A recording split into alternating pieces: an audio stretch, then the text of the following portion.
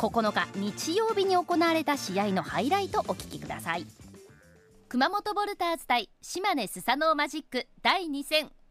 この日は前日の悔しい敗戦を受けて出だしから気持ちを前面に出した懸命なプレーが続きます。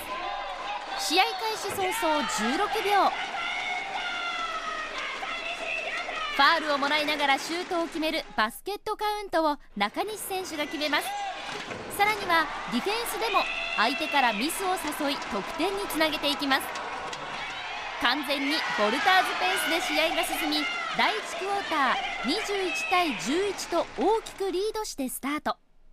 第2クォーターでは少し追い上げられるも、前半が終わって27対22とリードして折り返します。そして後半第3クォーターでは、先週この時間に注目選手として紹介したポイントガードの古野拓巳選手の活躍が止まりません。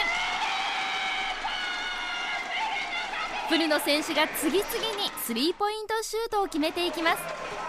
このクォーターだけで3本のスリーポイントシュートを決めます。第3クォーター終了間際にもシュートを入れ、会場は古野選手を称える拍手がやみません。47対35と再びリードを広げて第3クォーターを終えます。しかし最終第4クォーター開始早々、古野選手があと1回で退場となるこの日4つ目となるファールを犯してしまい、一旦ベンチに下がります。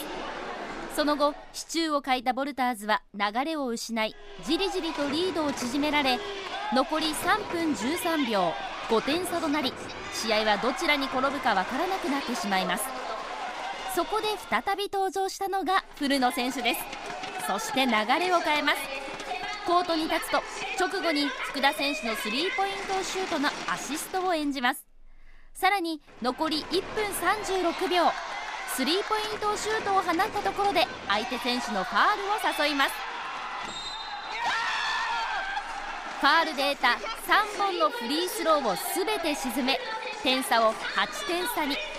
ゲームを大きくボルターズに傾けます。そのままリードを保ち、結果64対56で首位島根に勝利。初めての黒星を与えました。この日両チーム最多となる5本のスリーポイントシュートを含む22得点、4アシスト、2スティールを決めた古野選手のコメントです。昨日とかやっぱシュート入ってなかったんで、やっぱり思い切りの良さをやっぱ失ったら、ミスが増えるばっかりだなと思ったんで、シュートの部分は自信持って、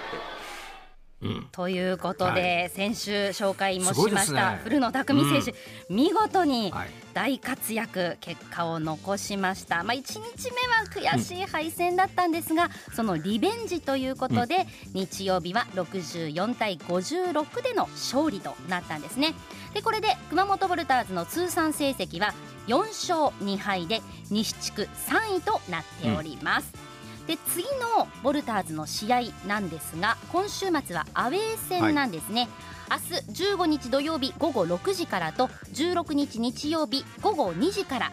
鹿児島県総合体育センターの体育館で鹿児島レブナイズと対戦します。この鹿児島は現在西地区5位ということですので、ここはね、2試合ともぜひ勝って勝ち星を増やして帰ってきてほしいというところです。鹿児島は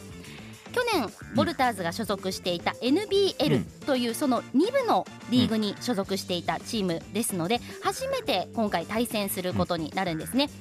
そして初めて九州内でのアウェー戦ということにもなります。今回は九州ダービー、注目の2戦となります。で次の熊本ボルターズのホーム戦なんですが、来週末行われます。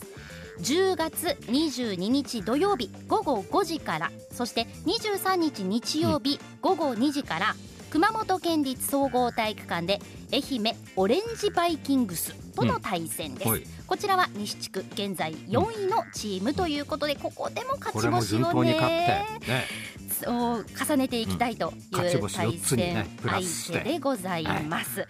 この日なんですが、ハロウィン企画というものも行われております。ハロウィンの近くということで、ハロウィンのコスチュームで、行くと2人ペアで行きますと、1人がタダになる、2階席自由席がタダで入れるということも、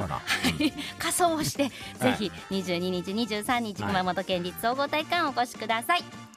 さあここで皆さん嬉しいチケットプレゼントです、来週末行われますボルターズのこのホーム戦の1回自由席の観戦チケットを土曜日曜両日ペアで2組ずつプレゼントいたします、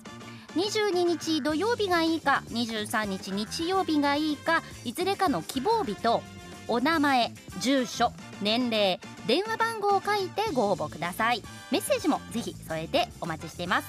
メールでという方はtama@rkk.jp tama@rkk.jp、 ファックスは 096-356-1115 096-356-1115、はがき封書の方は 860-8611、 ラジタマボルターズチケット係までお寄せください。締め切りは来週の月曜日17日必着となります。皆さんからのたくさんのご応募お待ちしています。